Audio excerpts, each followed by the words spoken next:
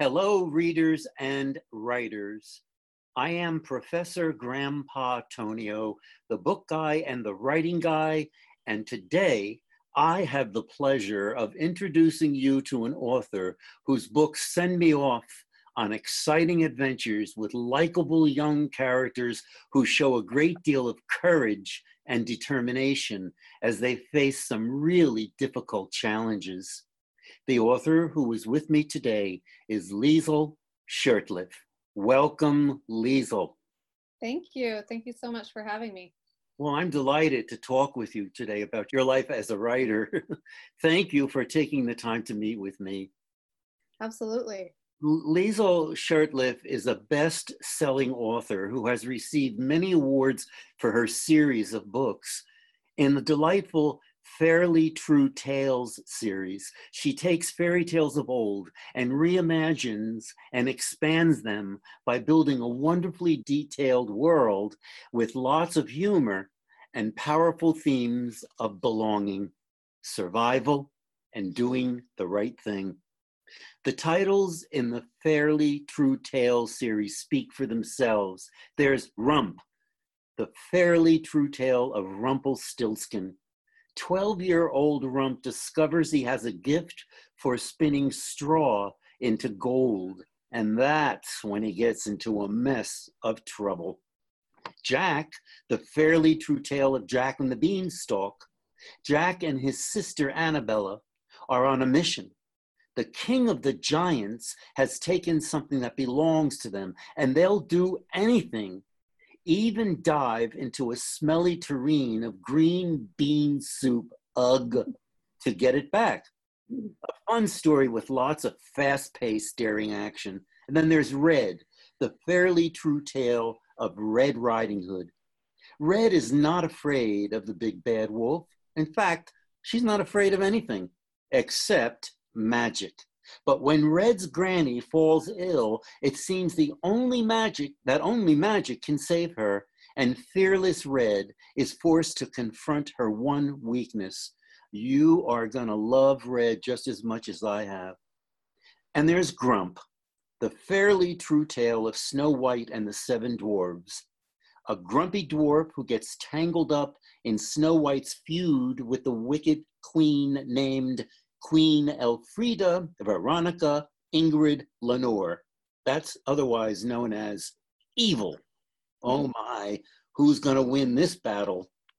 Liesl Shurtleff is also the author of the Time Castaways trilogy, which tells of 3 city kids who get on the wrong train and wind up on a wild, magical mystery adventure through time with time-traveling pirates, a ship with an unforgettable personality. That's right, you heard me, it's a live ship of all things.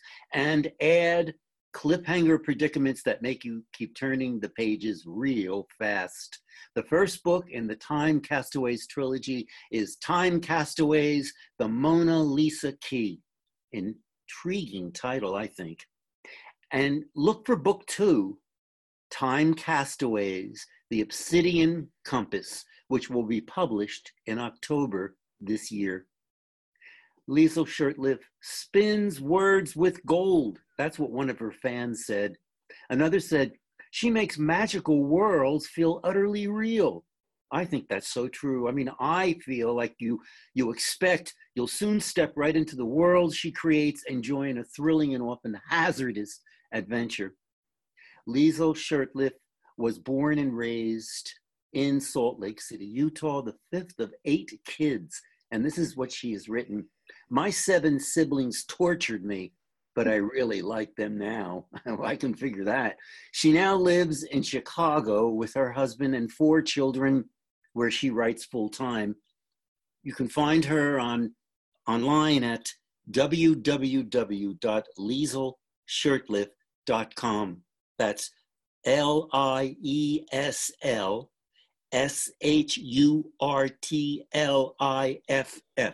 Liesl Shurtleff. And here we are. And I begin by asking you, Liesl, I begin by asking you, what age did you realize your fascination with books? Well, I kind of struggled learning how to read, but I remember very distinctly around third grade picking up the Boxcar Children. I think I found it in my basement. One of my many siblings had probably read it before me. And it was the first book that I remember getting lost in the words and in the story, and just not wanting to put it down. And so that I remember was sort of my first experience with just loving books and loving stories. And really stories have always been something that I've loved, whether I was reading or not. I love a good story. I loved being read to. I love the theater. So to me, it's all about story. And that's something that's been with me, I feel like, my whole life, even before I learned how to read. Well, that So, makes so much sense. And yeah. you talked a little bit about just now about theater. Well, I know that in college you studied music, dance, theater. Why did you leave that career behind and take up writing? Um, it was sort of a natural decision after I had my own kids. um, After I had my daughter, I realized it was really hard to maintain a performing career. Um, it was really hard to practice during nap time, because it would wake her up. Belting show tunes just didn't quite work out. And so I realized I needed a little bit more of a quieter passion. And I turned to writing more thinking it would be sort of the hobby that I would keep me creatively engaged until I could more fully pursue my theater passions. But somewhere along the lines, I just completely fell in love with writing and realized that as I had been studying theater and doing these shows, what I loved about it was the story arcs and the character development. And that was the part that really fascinated me. And so as I was writing, a lot of the things that I had studied in theater translated very well to writing. And so I don't think it was really like this, it felt like a very natural transition to writing stories. And so that's really how it happened. Is my kids. My daughter likes to say that she was the inspiration behind me becoming a writer, and it's true.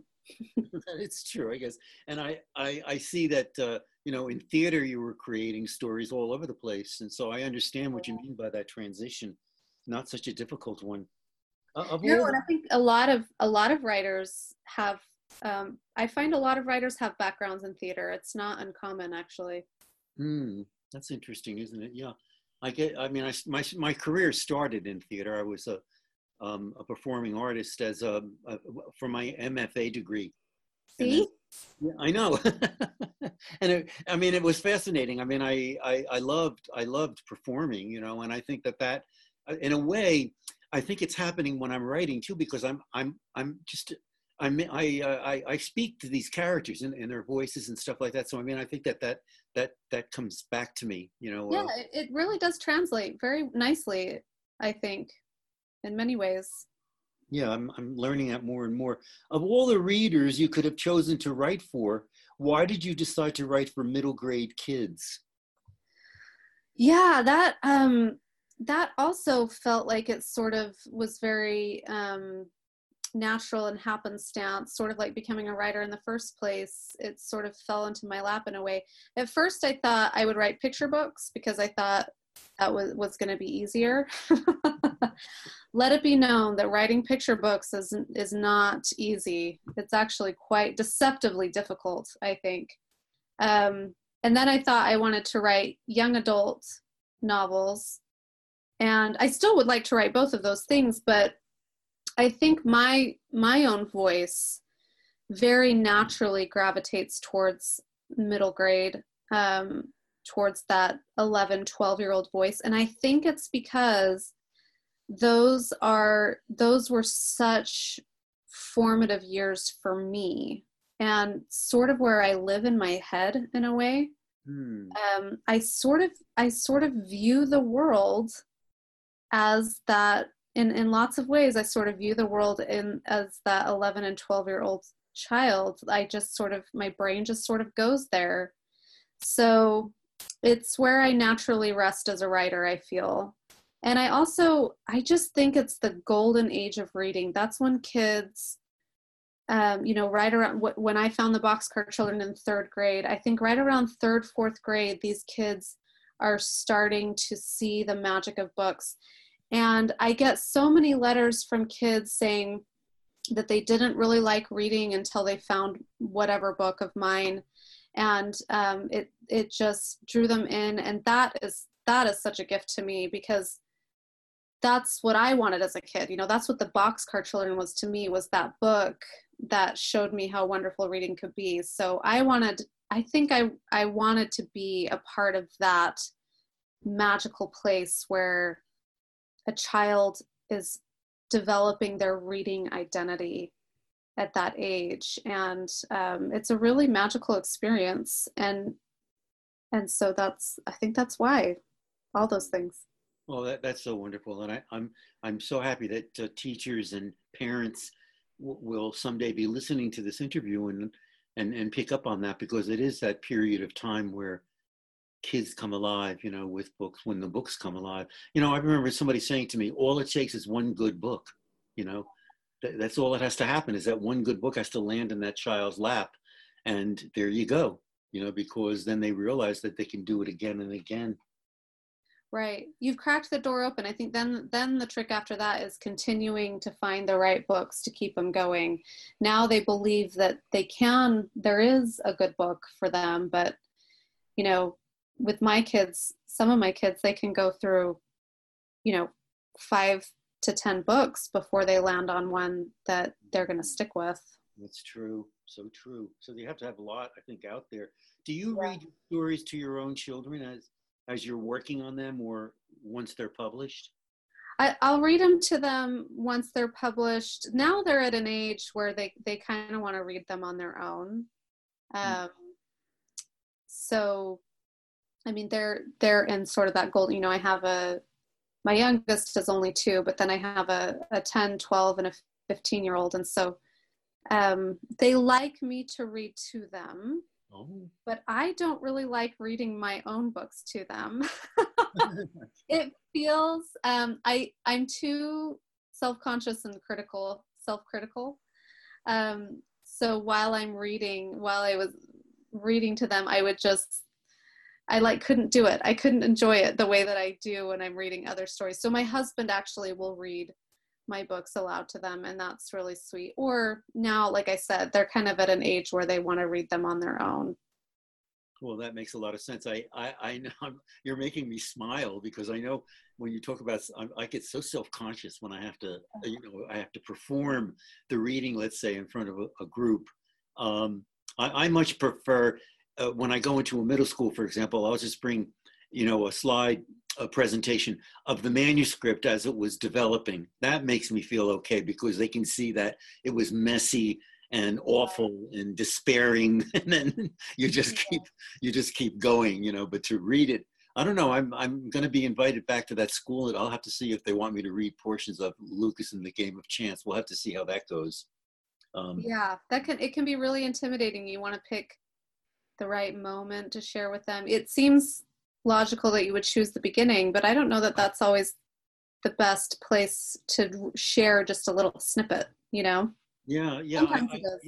I understand. I was just thinking about that myself, because I think what I would probably do is just hone in on one of those, something where there was something magical going on. Yes. Something like that. Yeah. What sparked your interest in fairy tales and reimagining them into full-length, very complex stories? Oh, I've always loved fairy tales. For as long as I can remember, I've been, I don't know if obsessed is the right word, maybe just a hair shy of obsessed with fairy tales. My grandmother gave me a copy of Grimm's fairy tales when I was quite young.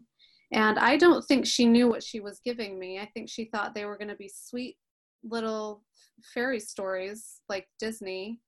But I don't think she understood that the Grimm's fairy tales are quite gruesome and dark. So I'm reading these stories and, you know, heads are being chopped off and fingers are being chopped off and there's dead bodies everywhere. And I'm just like, my grandmother was very prim and proper. So it was it did not align. But I loved it. I loved it. I loved the darkness and the mystery. It felt like it was sort of mirroring how I felt in lots of ways, you know, like sort of out of control of my own destiny, and these grown-ups and people around me sort of telling me what to do or making decisions that really affected me, but I really had no say in the matter. And so these fairy tales really resonated with me on so many levels, and anything having to do with fairy tales, the fairy tale ballets, Shelley Duvall's fairy tale theater, I watched over and over again. I was kind of obsessed with it. When I started writing really seriously, and you can see it in my young writing for sure. Everything is fantasy fairy tale, has some sort of fairy tale connection. But when I started writing seriously, with the intent to be published, I shied away from it. I was thinking, no, I want to be like a serious writer. I'm going to write like contemporary fiction. I loved those stories. I thought that I needed to do something different. And so I did a lot of more contemporary kind of realistic fiction. And then I remember getting the idea for Rump. I was working on a story and something about names came up, and I thought, oh, it would be interesting if there was a world where names were your destiny. And my mind instantly snapped to Rumpelstiltskin. And that was one of my favorite fairy tales as a child. And then this idea just blossomed in my head. And I think eventually our psyches have a way of bringing us back to the place where we belong. And for me, that really was fairy tales, fantasy, magic. That's when I really felt my writing really take off and blossom, and I found my voice. I resisted it for a long time. I'm not sure why. I mean, I know why, but it's silly how much we resist things that could really benefit us, and that was one of them. I resisted the fairy tales. I thought I needed to be serious and deep, and found that I found actually the depth of my writing in these fairy tales, and expanding them and exploring them and making them my own. Oh, that's so wonderful to hear. I think that what a good thing for kids to hear too, as as blossoming writers, to know that they can follow that instinct and let that happen. I mean, that's really a good way to go, because it's very satisfying when you discover that voice. And it takes a while, I think, for anybody to really come to that. It does. I think I often tell young writers, like, play around, experiment with things. You never really know where you're going to kind of hit on something and find your voice. At the same time, we have that advice to write what you know, and I usually say, well, write what you love. Write what is speaking to you right now, or things that you're thinking about and that interest you. If you're writing what you think other people want to hear or read, it's going to fall flat, and people will see through that. That's so true. Thank you. I find myself, I'm in a writing group, and sometimes what happens is I feel like I'm writing for them, and I get so strung out by that, because I don't want to do that. That's not my purpose. My purpose is to write what I believe in, Yeah. And And it's a little bit of a challenge there, but I'm getting better at it because these people are wonderful, and they've been very supportive. So it's Yeah. it's something that you have to learn how to do. You're known to be passionate about writing books kids will love, but also about helping them grow confident in their reading identity and writing skills. So, if I may ask, how do you make that happen in schools when you're working with kids? Well, when I go to schools and I'm talking about, I share a lot about my own reading journey and how I did not consider myself a reader as a child. Like I said, I struggled to learn how to read. And even when I found books like The Boxcar Children that I really loved and read multiple times, I did not see myself as a reader because I didn't personally enjoy the books that I was made to read at school. I didn't usually gravitate towards the books that my teacher was recommending and wanting us to read. Um, and I usually, one, when I'm speaking just to teachers, to educators, I really caution them from making it seem like one book is better than another. That one book is worth reading more than another. It's fine to have like books that you love and sharing those books with students, but recognizing that sometimes the books that you love are really not going to be the books that the students love. You're approaching them with two very different experiences. For the kids, I usually talk about how it's okay if you don't like a book. No book is for everyone, but for everyone there is a book. That's sort of my motto when it comes to reading choice. I am very, very passionate about free reading choice, that kids have as much opportunity to choose the books they're reading as much as possible, that they have options, that they have access. I think classroom libraries are a really big deal. And I tell them, you give a book a chance, you try to read however many pages, but if it's just not speaking to you, there's lots of other books, and maybe try another book that that will speak to you. So those are kinds of the things that I do in terms of trying to help them find their reading identity. I really believe that every child is a reader, that there are books out there that are just for them, that they will love and enjoy. But it might take some time for them to develop their tastes and their identity as a reader. Well, I think right. And I think the word that keeps popping up there that's really important to me is the choice, that they have to be surrounded by people who know what's out there. Yeah, and they need to be given ownership and also not only choice, but validation of choice. So I really cringe when I see teachers sort of put down a choice that a child, a book that a child is reading. And I'm just kind of like, what do you think that's going to do to them? How they're going to feel about this book that they're reading, that they're enjoying? And you're saying that it's not good enough, that it's not real reading. I just think that's really counterproductive.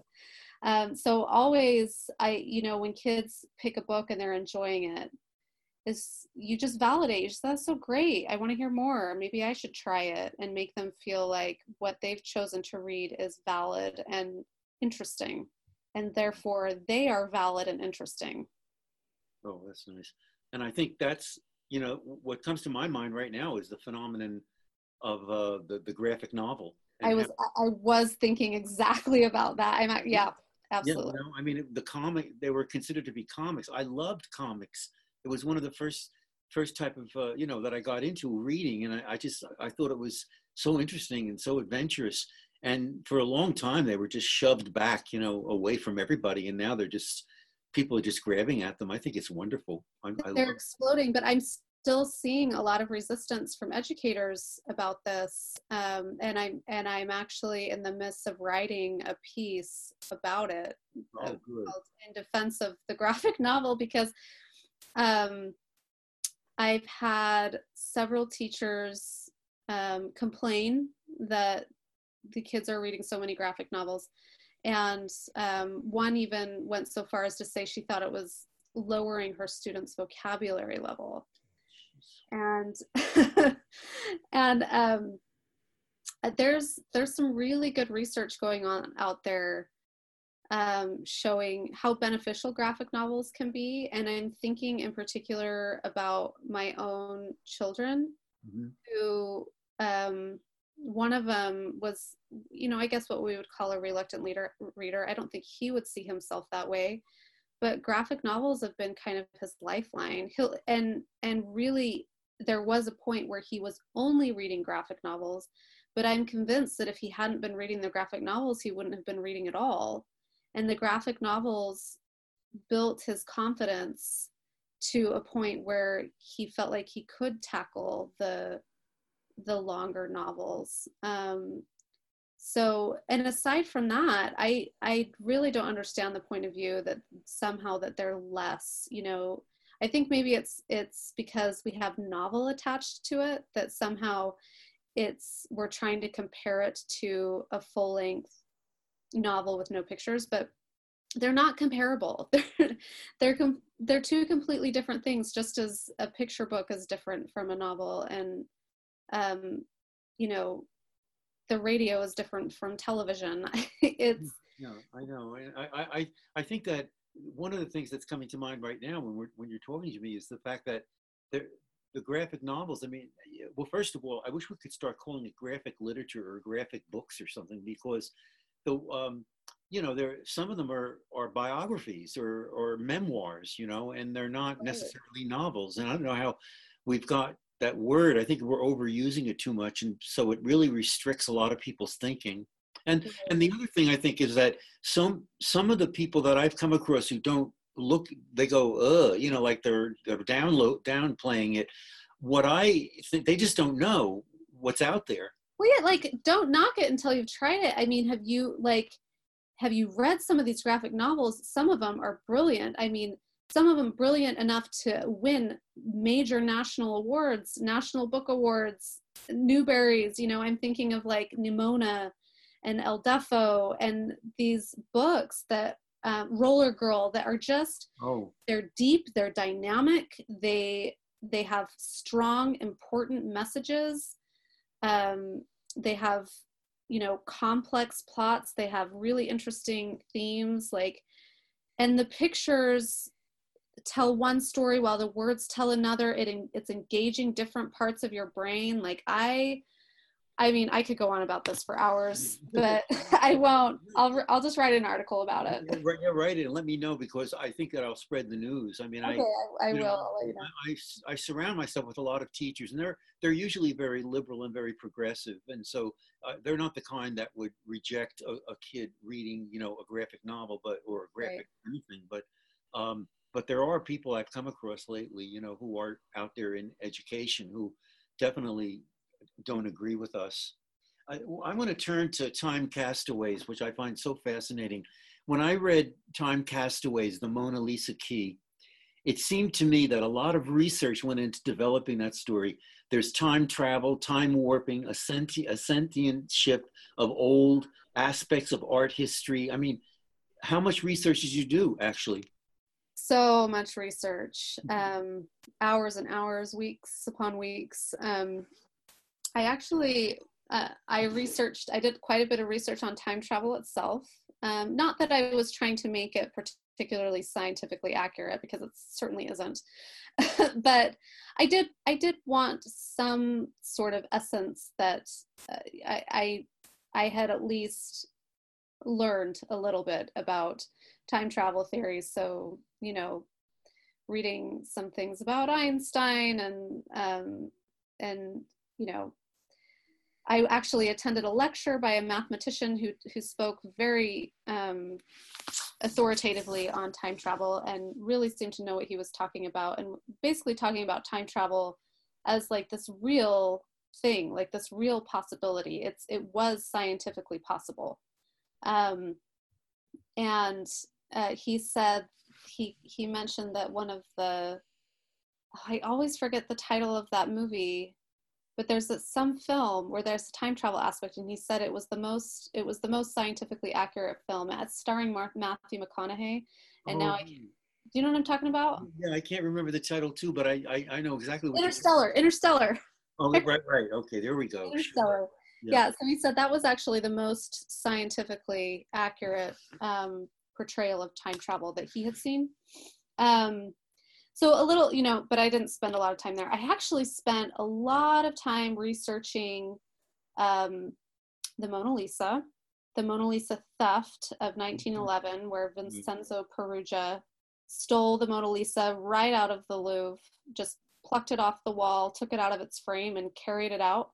And it was missing for 2 years before it was finally recovered. That was a fascinating one.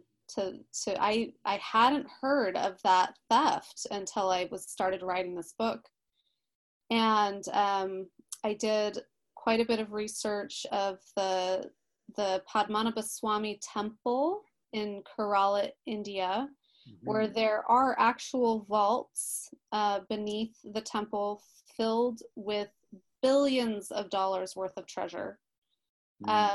So it kind of had this Indiana Jones kind of feel to it, but it's real. It was true. And then, of course, a lot of research about Queen Elizabeth, who's always been one of my favorite historical figures. So lots of research, and it was just so fun to research and just come upon little snippets where I just saw an opening for me to use in my book. Usually when there was a mystery or blank space, very similar to how I would approach my fairy tales. Anytime I saw a hole in the story, a question unanswered, I found I see it as an opportunity for me to use it and expand and put my own characters in that moment. Well, that's the magic of it, isn't it? I mean, when you think about it, you have, you develop that authority in a sense, and I just love knowing that I can. It's almost like my little stage. You know what I mean? That I can put people on and let them relate and move them around. And that's fascinating. Well, that was a lot of research. And once again, I'm so happy that people will hear this because. I don't know if some people think that authors it just magically happens, but I know that practically every author I talk to, including myself, you engage in research to make, for me on the island that the story that is coming out took place. I mean, I put it in the Aegean Sea, and I had to do a lot of research on the flora and the fauna, to figure out what was really going on this island. If I wanted to develop some kind of an awareness of the vegetation and the animals and stuff like that. Completely. So I had to do a little bit of that similar kind of research for book 2, The Obsidian Compass. There's without giving away too much in the story, they do travel to the Siberian Ice Age, and they're on Wrangel Island, which is the island where the last known woolly mammoths lived about 5,000 years ago, and they're building fires in this cave, right? And my copy editor very astutely caught that. She's like, is there wood on this island? It seemed fairly barren. There's not a lot of trees because it's the Ice Age, right? And then I realized, they can't be burning wood. That would be impossible. Yeah. So they're burning dried woolly mammoth poop. Yeah. Because it is full of grass. The woolly mammoths are eating the tundra. Yeah. And so their poop would be full of grass that, when once dried, could be burned. However, it would still burn quite effectively. So that was actually a delightful moment. It was, and it's so fun to have problems pointed out to you and to find creative ways to solve them. And sometimes the research really comes in handy there. That's absolutely right. That's wonderful. What a great story. Well, speaking of the book 2, what should your readers anticipate about Matt, Ruby, and Corey's continuing adventures? Not that you want to give away the entire plot, but, can you give us some clue? Sure. So they will time travel again.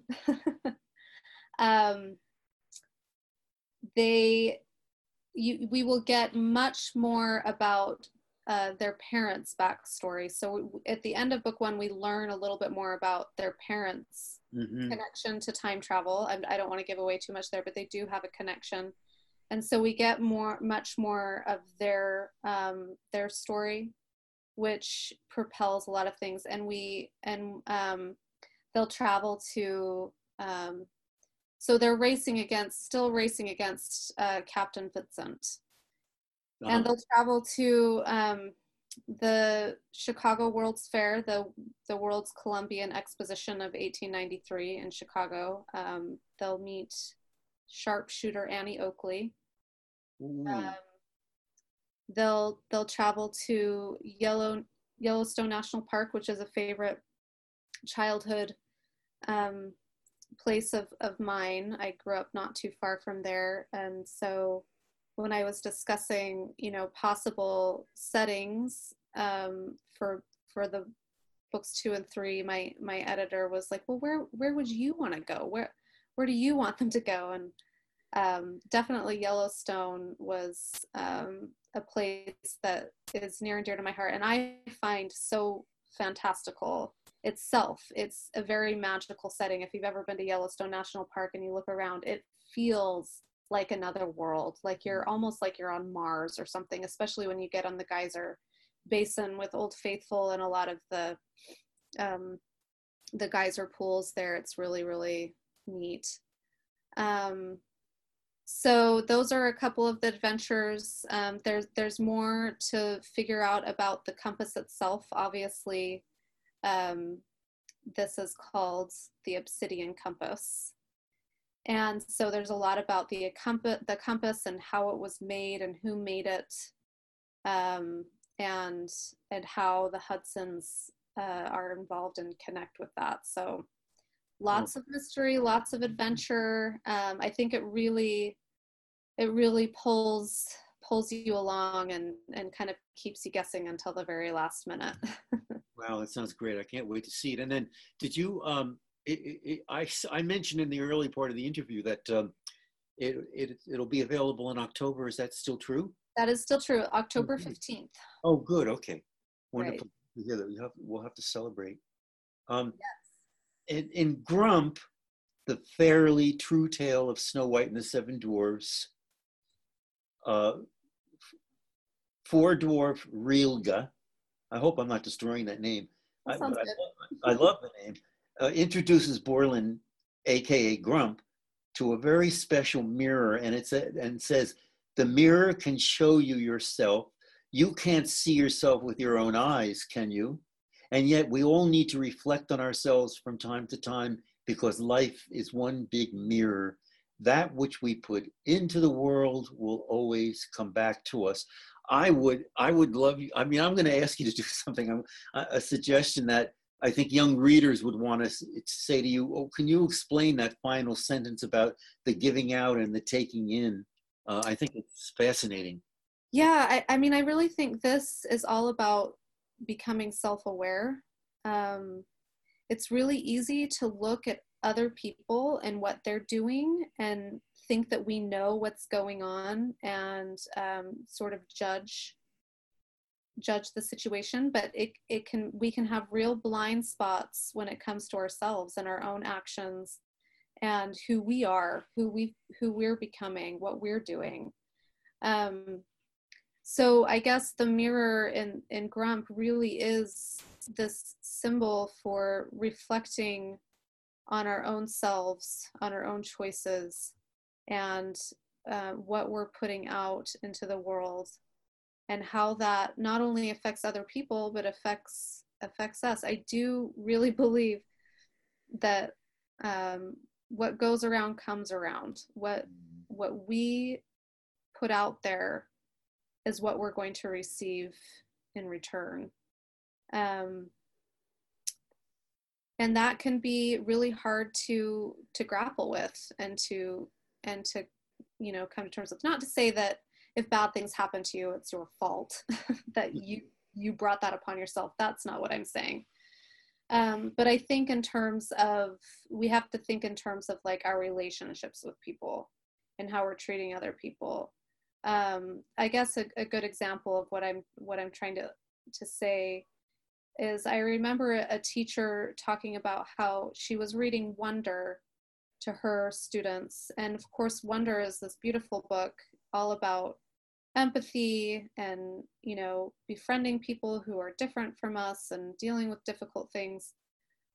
And so they were having these wonderful, beautiful discussions about kindness and, you know, choosing kind, of course, is the big theme of the book. And she thought it had gone so well. And then she witnessed at recess time a couple of girls excluding another girl and teasing her and being really mean. And she was just so saddened that somehow it hadn't really sunk into their brains about what it meant to really be kind, that they didn't realize that they were being so unkind. And that's kind of what I mean about, you know, trying to really reflect on what we're doing. Is it kind?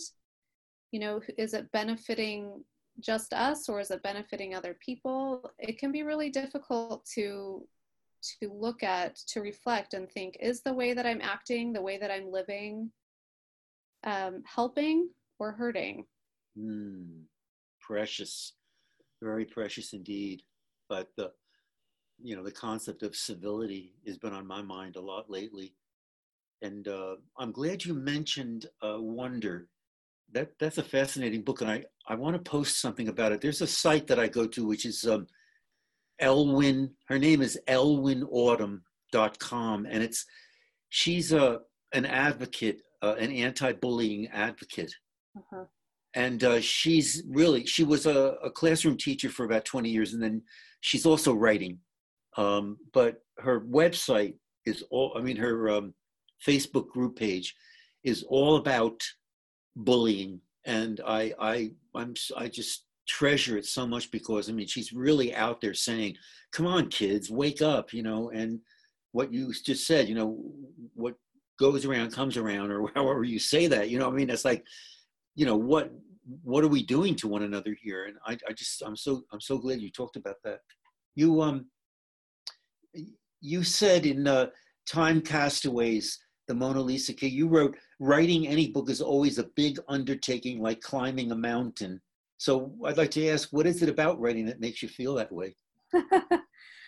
Oh, I sometimes just getting the words out on the page, especially in that first draft, feels like a monumental task. It doesn't always flow for me. I don't know any other way to say it. You know, I hear about authors who talk about, you know, they had a dream and they wrote this book in 3 weeks, and I just want to punch them in the face. Talk about not choosing kind. It does make me feel a little bit violent, because I have never had that. Everything I write feels like it takes an incredible amount of effort. I feel like the ideas come really easily, or I get this feeling that I know, you know, sort of what I want to write, but getting the ideas from my head to translate to words on the page it feels like trying to translate some kind of ancient dead language on tablets that have been corroded for thousands of years. pretty powerful image, my dear. I think, yes. You get it? You got it now? Yeah, no, I got it. No, I mean, because my friends will also say to me, look, would you please stop complaining and just realize that every writer writes differently? Every writer writes differently. Yeah, and so you're not, so, all right, so why put yourself down that you don't do 10 books a year, or whatever you want to say about that. I mean, I just think we all, and I just think we have to keep reminding ourselves, and I think that's what's so great, about talking to you, because we're endorsing each other, saying that that's okay. It's okay to be, to be a slow writer, or it's okay to struggle through it rather than making it always seem like it's an easy task, Absolutely. Yeah, I no, 100% agree with that. yeah, and I agree with you there too. I think that I'm a slow writer, and it does take me a lot of thinking to get to that place where there's a little bit of movement, you know what I mean? And I feel like it's kind of moving along, but it does take some time to get there. Yeah. Speaking of which, what kids often ask me, I'm going to ask you. They often say, well, what is the easiest and what is the most difficult thing about writing for you? Well, I would say the easiest thing is just getting the ideas themselves. Ideas, to me, ideas are free. They're everywhere. They're there for the taking. Everyone has them. Often we have the same ideas. Clearly, I'm not the first person to take a fairy tale and turn it into my own story. So the ideas themselves feel like the easiest part, and yeah, those are just magical. Definitely the hardest part for me is writing the first draft, just getting those words out. It feels like creating something from nothing. So it's very, very difficult, that part, just writing those words. Once I have the words down, the revision part would be the next piece, besides getting the ideas themselves, that feels really enjoyable to me, because I have something to work with, and I'm taking something that's not very good and figuring out how to turn it into something, if not great, at least halfway decent, at least passable. It's a good beginning. Yeah. What are you working on projects these days? Yes. Well, I just turned, we talked about how I just turned in a first draft of book 3 for Time Castaways, but there's still quite a bit of work to be done. The revision stage is where things really come together for me. So I will be working on that and throughout the rest of this year pretty heavily. But I am working on a couple of other projects. I'm not quite ready to fully talk about them or say what they are, but suffice it to say, I have more that I have been working on, and one in particular, another middle grade novel that I am really loving it. And I would say, if there was one book where things felt like they were flowing, it would be this one.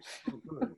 Good to hear. Which I feel like I deserve. I was going to say the same thing. I was like, and then I said to you, oh, there's promise for me. I mean, I'm very in the early stages, I'm not too far along, so it could go badly anytime, but it has felt very freeing in some ways, that I'm not struggling so much for this one. Good. Well, hold on to it. Don't let it go. As long as possible. Yeah, I realize. So what, as we're coming toward the end, I want to ask you, what advice do you have for aspiring young writers? I think my advice is probably the same as most other writers, which is that you must read so much. Reading, that will be your greatest teacher. And the more you read, the better your writing will be. I really do believe that. And the more you write, the better your writing will be. Those two things will go hand in hand, the reading and the writing. And it's okay if it doesn't feel like you're good at it. It's okay if it's hard. That doesn't mean that you can't be good at it, and that it's not worth struggling through it. I do not personally feel like I am a natural born writer. This is something that I have really, a skill that I have worked very hard and struggled to develop. But it feels so worth it to me. To have words and to know how to use them feels like power. And I think everyone should have it, whether they're going to be a professional writer or not. That's, well, I use the word inspiring. Well, that's what you were just saying there, I think could inspire a lot of people to just carry on with it if they felt the urge at all, you know, to work with words. I come to say thank you for this, Liesl. I mean, it's been such a joy to talk with you today. And for the writer, and I just said this, for the writer in me, it's been so inspirational, and it makes me realize how I love talking to other writers, you know, and I love talking to you because, you know, you've come a long way with it all, you know, and it's so inspiring to hear about your journey. Thank you. This has been very delightful for me as well. I too love talking with other writers because there is this shared sort of experience where, you know, no one except for those who have tried it can really understand. That is so true. So, you know, you live it, and then it's nice to, I mean, that's why I like interviewing you, because we're sharing some of that journey. And I think a lot of people could relate to that and gather their energy and their, you know, their creativity, even when they think they're not. I mean, how many people have said that to me? You know, kids will say, well, gee, I'm not very creative. And I think, oh, come on, give me a break here. You know, that's, you know, let's be true to one another. I think we all are, you know, we just have to find that, you know, that energy. Yeah, they're creative. They're just not, it's more about, you just haven't found the confidence in your creativity, but everyone's creative.